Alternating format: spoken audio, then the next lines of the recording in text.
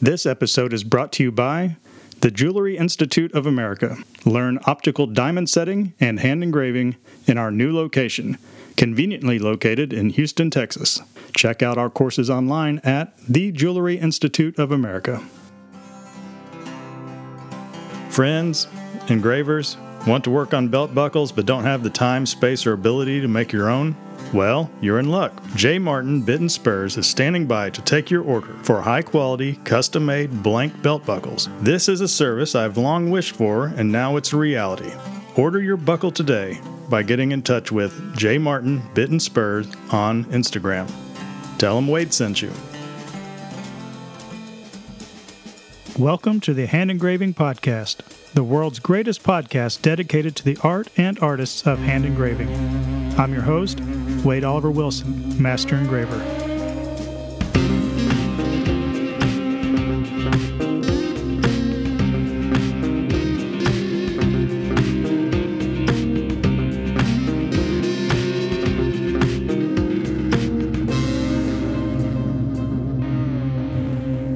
All right, we're back.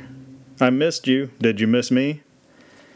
So far, 2023 has been pretty laid back. Haven't got very much accomplished, and had some projects that have run into some snags, and so I've spent a little bit of time improving my engraving.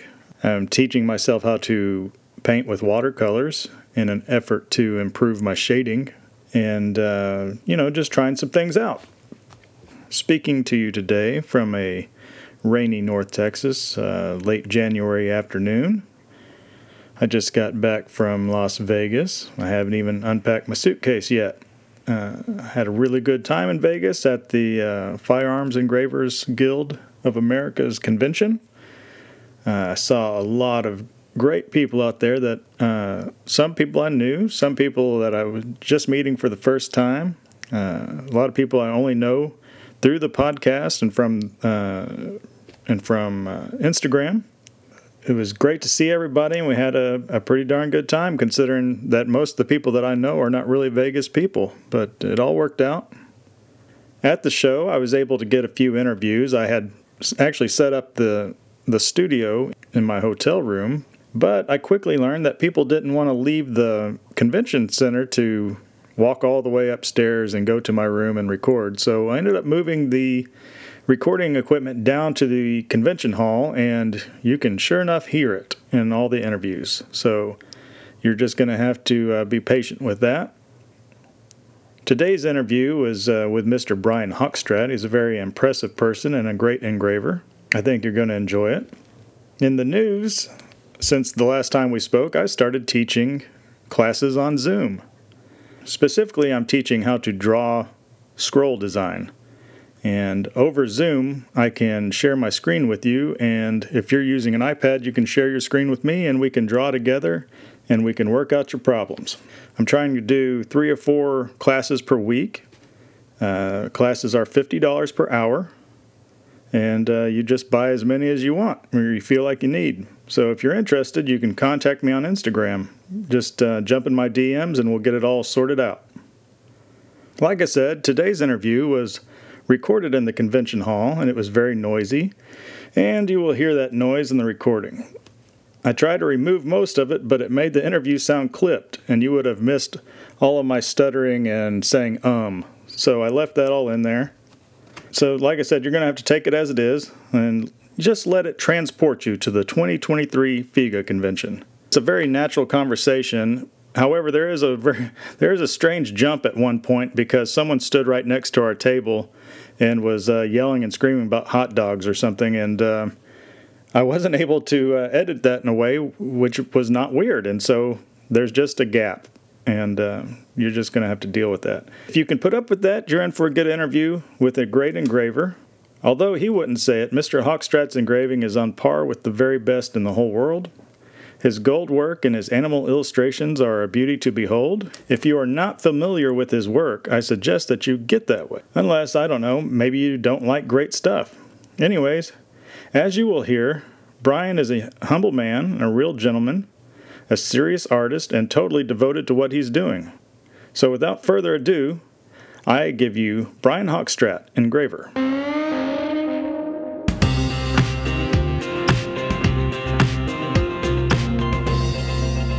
Today I'm talking to the wonderfully talented Mr. Brian Hochstrat. If you haven't seen his work before, you're missing out, but chances are you have seen his work. I don't know that he'd agree, but his work is known for a lot of gold inlay and excellent animal scenes.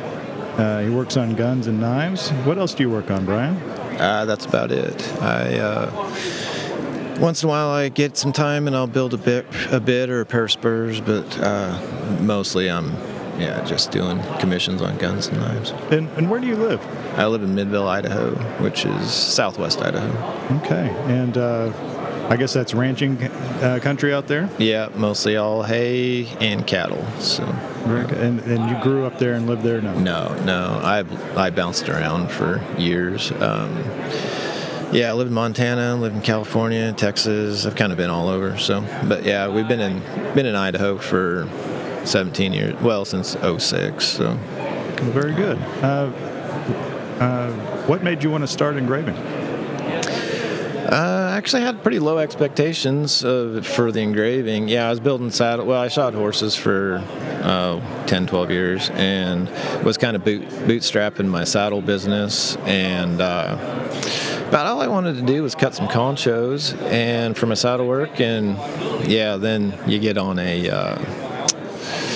rabbit trail and look where you end up. Yeah, you never can tell how it will work out. Yeah. So when you started out engraving, what sort of things were you working on? When I first started engraving, it was all saddle silver. What the problem was, I was having trouble sourcing saddle silver because silversmiths are just like engravers and saddle makers and all artisans.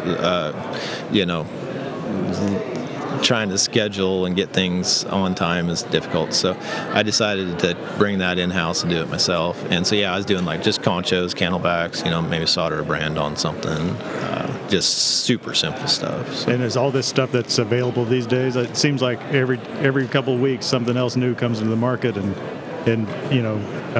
just the way things are done changes a little bit.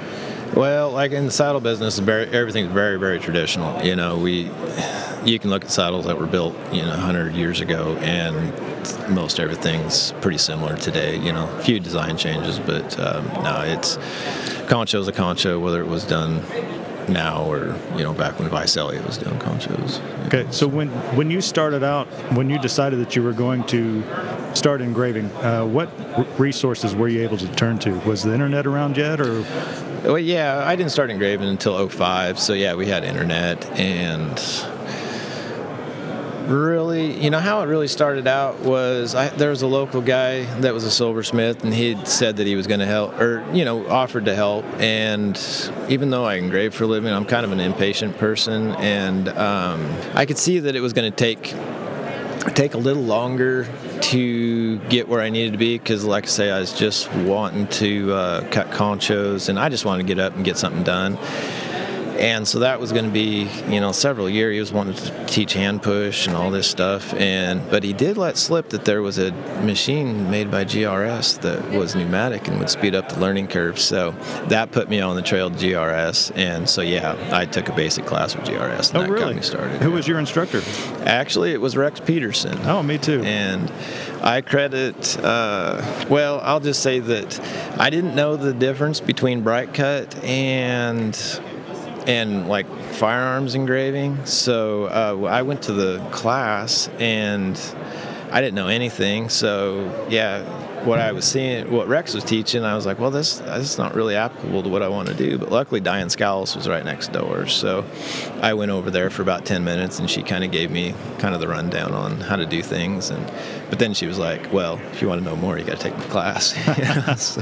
That's actually the exact same setup as when I went to GRS. We only got about 10 or 30 minutes with Diane, but it was eye-opening because like you said, when you start doing this, you don't have the sophistication to really know what you're looking at yet, and you don't understand how one thing applies to the next, right? Yeah. So, so you get your start, and you go out to GRS, and you come back, and then what are you working on? Oh, just anything. I had to kind of learn some silversmithing skills in order to build what I want. And I mean, just real rudimentary, just soldering on like brands and, edge borders and just super. So basically, I was just in the evening after I'd get done in the shop or the saddle shop, I'd shoe horses in the morning, go to the saddle shop in the afternoon, and then in the evening I'd come in. And I had my little silver set up, so yeah, I just roll in there and solder a bunch of stuff together, and then bright cut it, and just basically getting in a lot of mileage, and as like anything, you do it enough, you'll start seeing some improvement, and get better at it, So. You have a very fine and well, I should say refined style. How long did it take before your style really developed to where it is today? Oh, immediately. Immediately? No, I'm joking.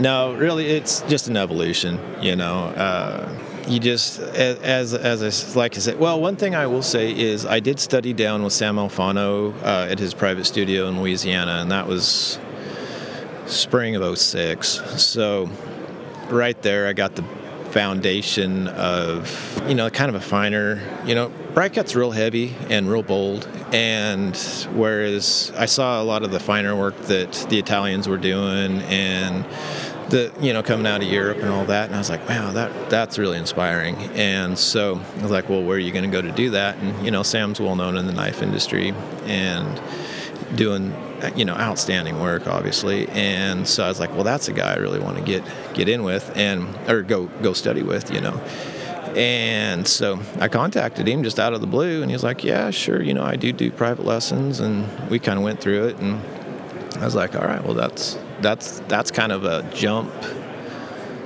being able to go one-on-one. I handed him a list of everything that I wanted to learn, and we just, through the week, we just went right down through the list, and so when I left out of there, I had the foundation to go whatever direction I wanted to go.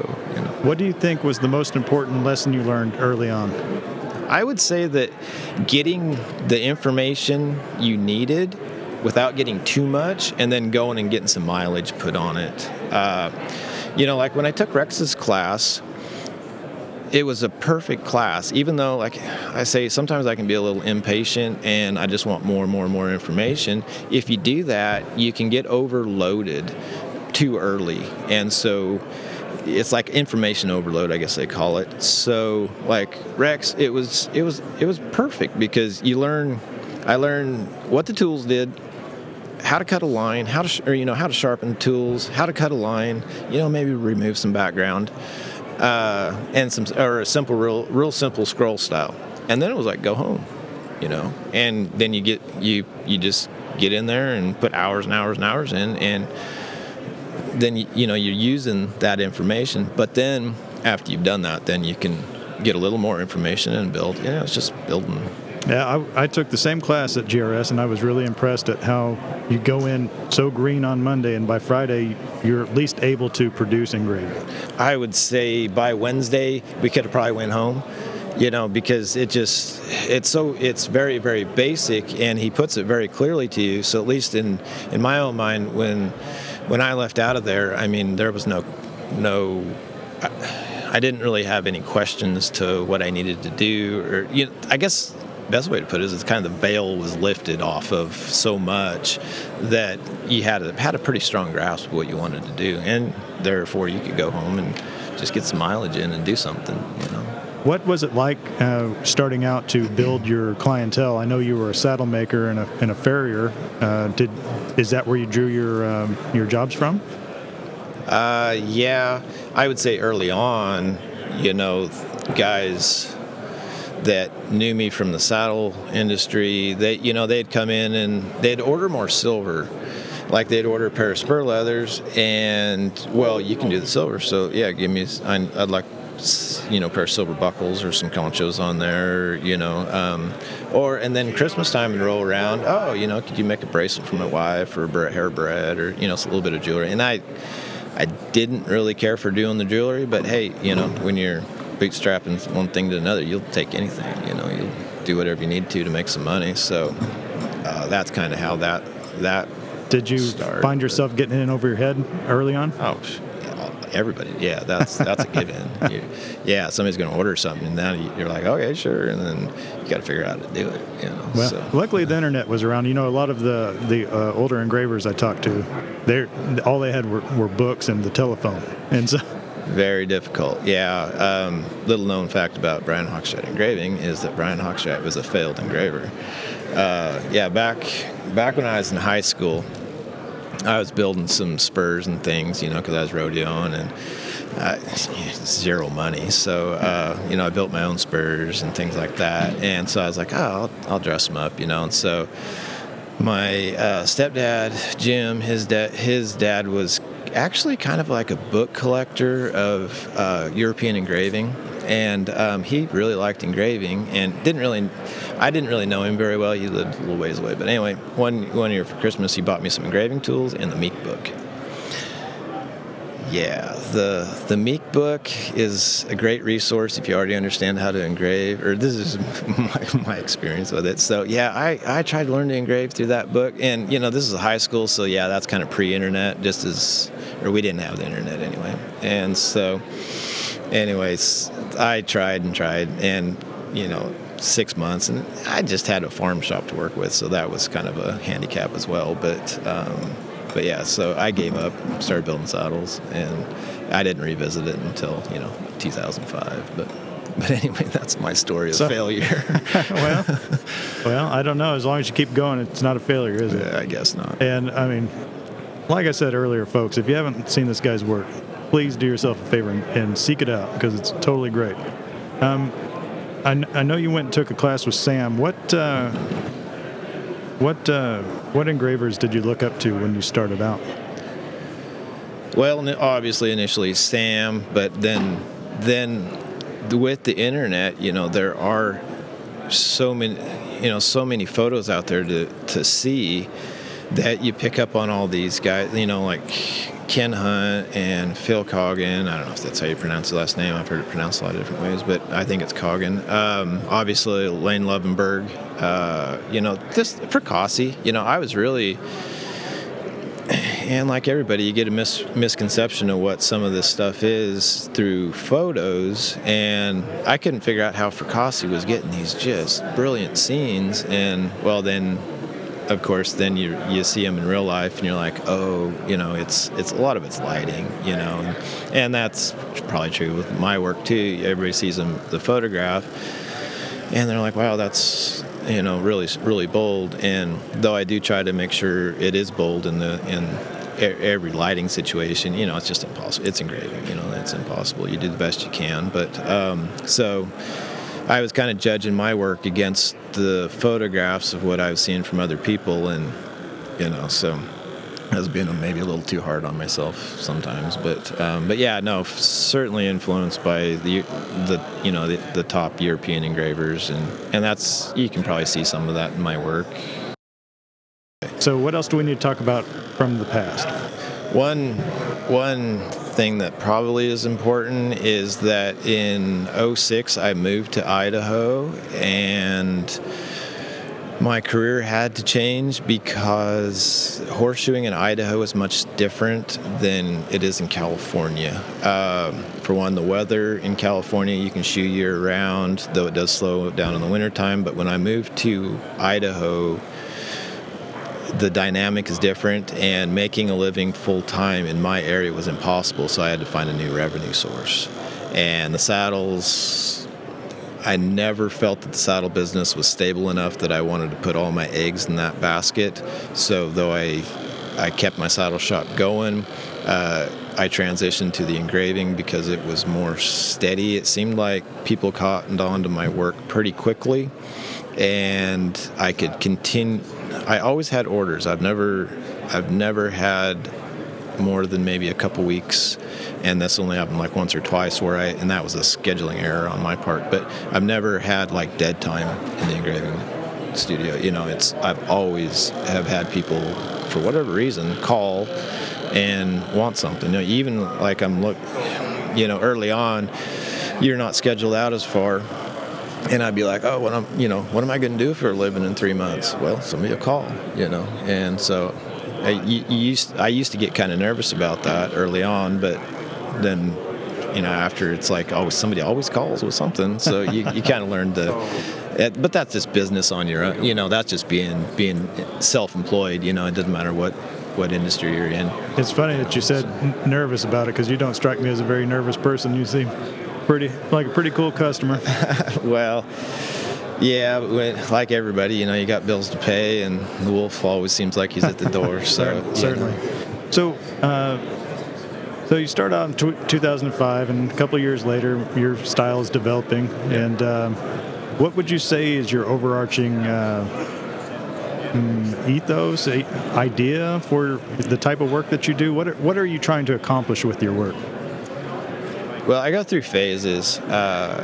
Basically, what it seemed, and this is not by design, it just kind of happens, or not intentional, it just kind of happens, is that I'll get on kind of a kick on, early on I was really interested in Bellino, or what they call Bellino. It's actually Puntini, but we won't split hairs on that.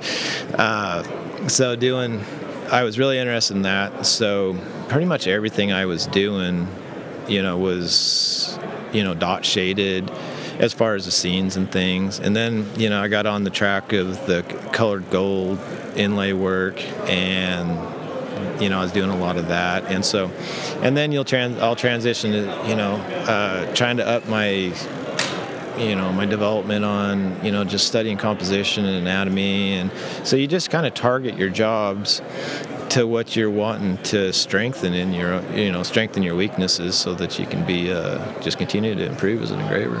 I see. And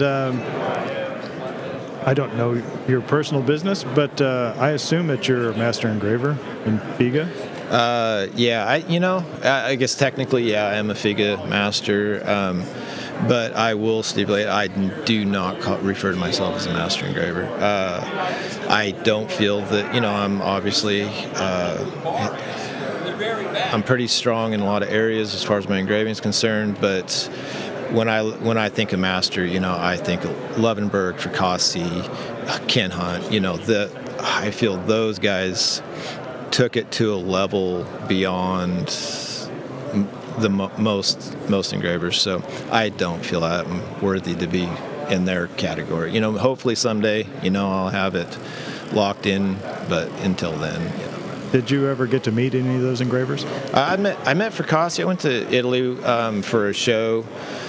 I think it was 2014 or 15. Yeah, I met Fermo and Francesca, and got to hang out at the show with them a little bit. Obviously everybody that's ever said it, talked to Fermo. He's a super nice guy, and just he was very, very positive about my work and what I was doing, and it was a good interaction, But as far as Levenberg, I met him early on, when we were back at the Silver Legacy, the early shows of Fega. Elaine would come by my table and check out what I was doing, and always very, very positive, and so that was pretty neat, being as new and young as I was, to have a guy of his level come over and kind of give you the thumbs up, like you're on the right path, just keep going, So. Yeah, it's of course I got started a lot later than you, but even I have overlapped with all these great engravers. Mm-hmm. The people who laid down what we're looking at today. Yeah. And they're going to pass on eventually, and we're going to pick up, and then someday we will overlap with other people. And I like that part of being in this guild, and worldwide engravers as well. We're part of a legacy here, and I think it's kind of neat. It is. That's the cool thing about the guild, is it puts you in contact with people you would never.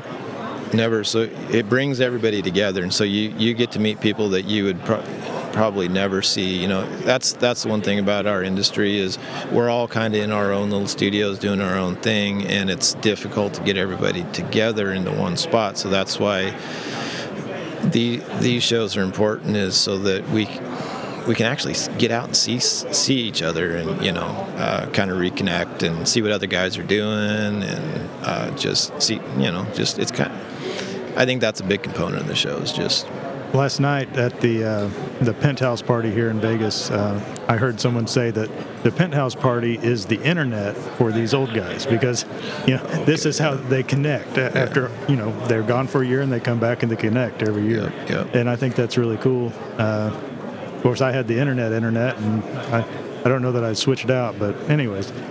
Nevertheless, I wanted to talk to you about, yesterday I spoke to you a little bit about your animal scenes. And have you always had a love for animals? I know the work that you do on them is very lovingly done and very precisely done. Yeah, I would say animals, there again, it goes in phases. I used to not do a lot of animals. One phase of my career, and the older guys that have kind of followed what I've done have seen, I used to do a lot of girly knives. And the reason I did that was because I just had to become a better artist, and there's no more difficult subject matter than a girl. And if you can get that locked in, and because you have to have your values right, and everything has to be right, or it doesn't work. I think I understand that. Could we get into some of the technicalities of how you do your puntini? You push your graver in the metal and pop out a little dot. There's no magic to it, is there? Actually, it's a skill that I don't think most people, or at least speaking for myself, I did not realize how long it takes to develop that skill where you can do it quickly, accurately, and all day for every day for maybe weeks or months on end. Again, I'm kind of an impatient person, so I'll just say this, it probably was 5 years before, and engraving a lot. I used to engrave 10, 15 hours a day because I didn't have kids or any of that at the time, so I could put in as much time as I needed to get a job done. And so spending a lot of hours at it, it still took me 5 years before I could drop my graver in and then bang, bang, bang, bang, bang, hit a row of dots and have them no burrs, accurately placed, evenly spaced, and the right size, and do that consistently over and over and over again throughout an entire section of where I'm working. Because even though, we're working on a microscopic level, if you bunch 3 dots together, when you hold it out away from you at the viewing distance, that turns into a black spot. And so you have to be super consistent. And then if you don't have your graver sharpened properly, or you're not getting your chip popped out, if you're getting all those little burrs, you're going to change how the light hits it, and your engraving's rough, and you can't be going back and popping out thousands of little burrs. I mean, in order to be efficient at it, you have to be able to go in there, like I say, bang, bang, get them all out first time. And first time, every time. Every time, 1 million times, or 2 million times. Exactly. And I'm surprised to hear that. I would not have thought that you are popping burrs out. I push all mine, where they're just a little diamond shape. I didn't realize that you were pulling a chip out. Yep. Push it in, pop out little. I mean, it's microscopic. It's a little diamond. But my engraving, or my puntini, Bellino, whatever the term you want to use, when I'm done with it, it is perfectly smooth. And the reason for that is that most everything I do gets inked, because if you don't ink it, when you get in poor light, it'll look like it's bead blasted. And that's one thing that people are surprised at, at least I was surprised at when I saw the Italian masters, what they were doing. You see those bold images when you go to the show and you see that gun, and shows seldom have very good lighting, and you can walk by it and it just looks like it was just blasted or something. And it's not until you can get a good look at it that you're like, wow, look what they did. And so I have always been a strong proponent of inking my work so that everybody can see it. And used to be a little bit of kind of a taboo, it seemed, in the gun industry, because early on, like some of the guns I was doing, the guys didn't want me to ink them, and I'm like, yeah, but the work will look so much better if you can see it, you know. And so I think that's kind of past now. I think everybody's pretty well on board with inking the work. Do you ever work your design down with lines first? No. Okay. No, everything, even like when I'm laying out my, say I'm laying out a scene and say it has whatever animal, even the envelope that I put down first, it's all dots. I don't hard line anything. Now, obviously, I'm going to use hard lines where they need to be because you're going to have hard edges in your scene, but that comes later, you know. I want to always keep my option open. Is this soft edge, lost edge, hard edge, whatever I'm doing. So. Is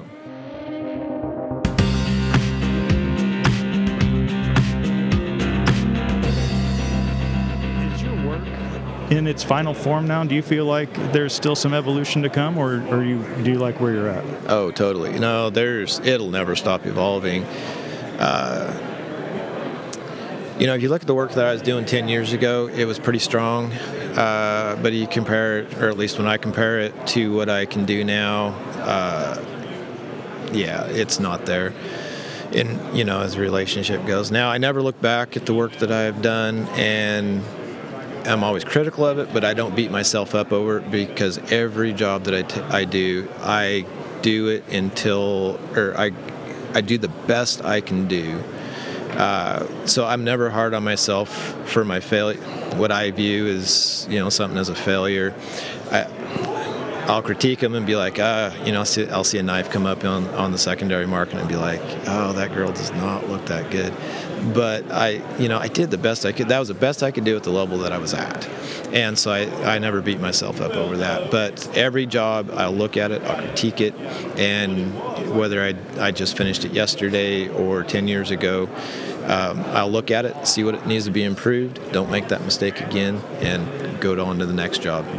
I never commiserate over anything that didn't go right. It's just like, okay, yeah, you learned something, move on, don't do it again. That's interesting you just said that, because I'm realizing that work that I did 2 weeks ago, I can't handle it. There's always something there, and it irritates me because it's so fresh.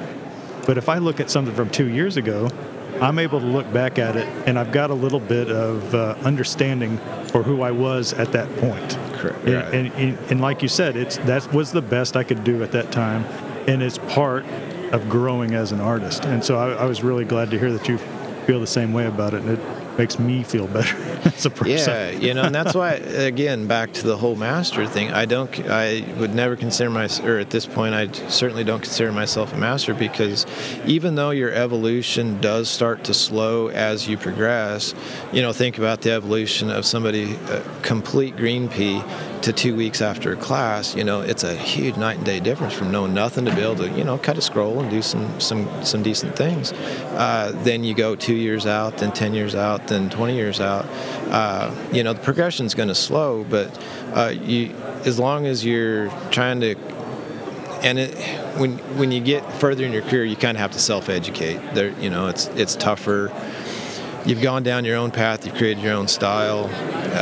You got to just continue searching out resources, but it's very difficult. You can't go to another engraver and get much information out of him, because, for one, he's got his own ways of doing things that don't match up with the way you do things. So you got to kind of self-educate to continue your progression. And certainly being realistic with what you're looking at of your own work. You know, you want to see your work be really good, but sometimes it's not, and you got to be honest with yourself when you look at it and you're like, you know, this, I could have done better here. You know, you can't let your ego get in the way as well. I'm this or I'm that. You know, you got to stay humble and be like, hey, I can do better. That's not as good as you can do. I think a lot of people, either they you know, people come into this job from different backgrounds, whether it's engineering, or I bet 3 aerospace engineers here today. Right, yeah. And so when you're moving into the field of art, you may not understand the being honest with yourself about what's in your mind and what you're putting on the paper. Sure. And I think that holds back a lot of people. And I think that's kind of what you're talking about too. Yeah. Well, I'm just a horseshoer. So yeah. As far as keeping my ego in check, that's usually pretty easy, because I come from certainly a labor working class background, so that's no highfalutin art stuff. Well, you wouldn't know it by looking at your work, certainly. Yeah. What either in your field of work or in your personal life, what are you most what have you been most proud of? What is there anything that stands out in your mind? I would say, kind of from a 30,000 foot perspective, I would say that I went from a complete green pea in 2005 to engraving full time in 2008, and have been able to maintain that to the present. And though I have had, I used to take on a few shoeing jobs here and there to supplement, but primarily I have been able to go from zero to where I'm at now and be a success. That's, or what my version of success. And you're enjoying what you're doing? Yeah, that's one thing that it's a job. Don't let anybody tell you that it's all cream and roses. I mean, or whatever the saying is. No, cream and roses is the saying. Okay. That's it. That's the new one. If it's not, we'll make it one. But yeah, I never have a problem getting to the bench. I like what I do, and if I didn't want to do the job, I shouldn't have took it. And so, I'm excited to do every project. But, like on a lot of my jobs, they run, 8, 9, 10 months. And, man, you are ready for that thing to be out the door by that time. The fun is over. The last month or two of that is like, man, I want to get this done. You still got to, but you still have to maintain. You can't get in a hurry. It's going to take what it takes, and you just got to have the mindset that you're going to go in there and get it done, and the highest level you can. So, it's kind of like running a marathon. A lot of times, is you got to get the small wins, every step of the way, to keep yourself going. So, are there any dream jobs that you haven't gotten to do yet? Oh, there's a lot of stuff I'd like to do, but they're coming down the pipe.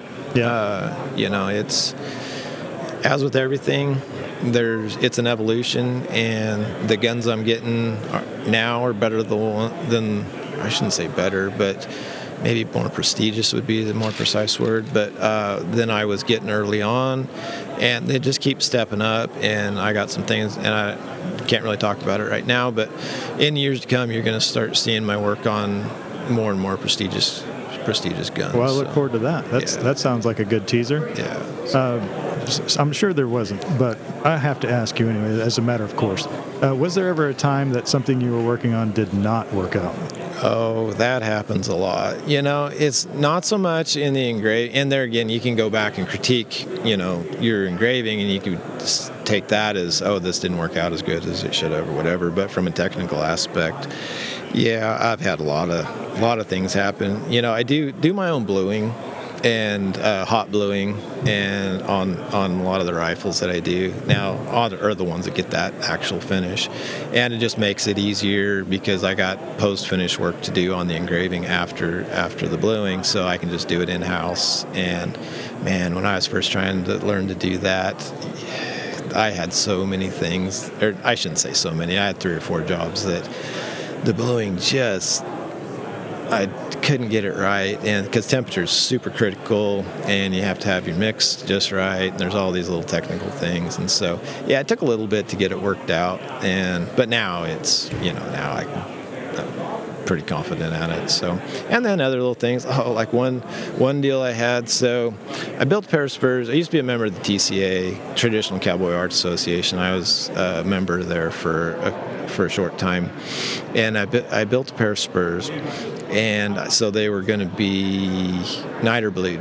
So I dip them in there, and I see a little bubble pop up from the bottom, and I didn't think nothing of it, and I pull them out, And I'm not sure how my bluing salts got contaminated. Won't even speculate, but they did. And there was a piece of lead solder attached to a silver inlay that I had done.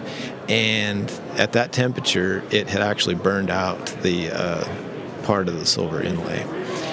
Well, the kicker of it was the next morning I was getting on a plane to go to Arizona to show the spurs. And so anyway. Now that's the kind of story we're looking for here. Yeah, so. yeah. And mind you, this was 7:00 at night because you never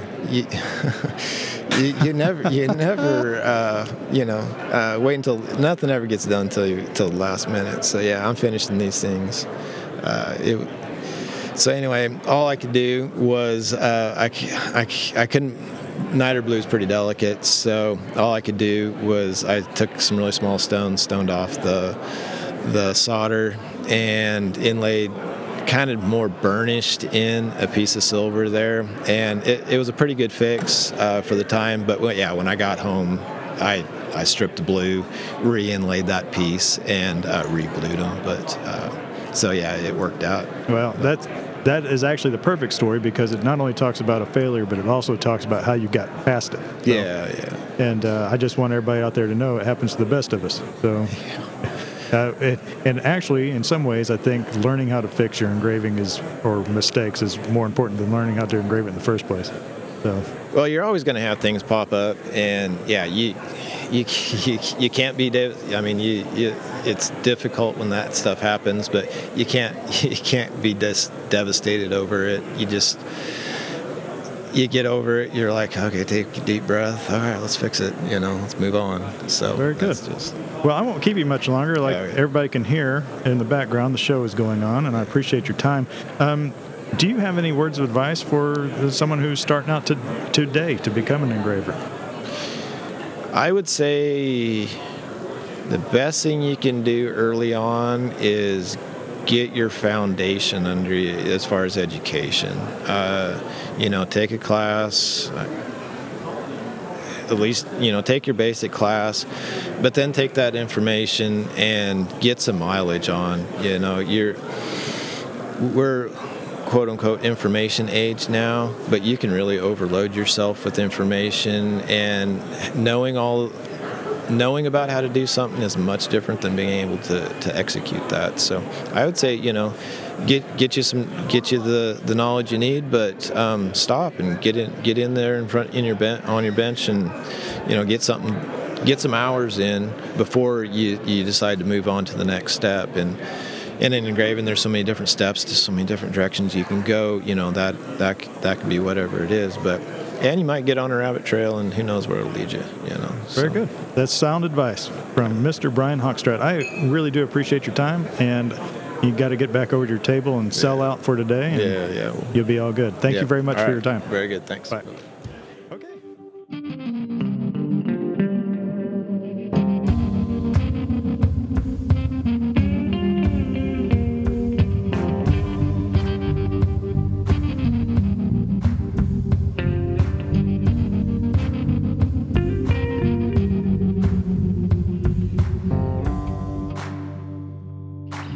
Well, that's it for the show. Thank you for your patience. I know it was a long time between episodes, but now we are back, and I have a series of shows for you that I know you're going to enjoy.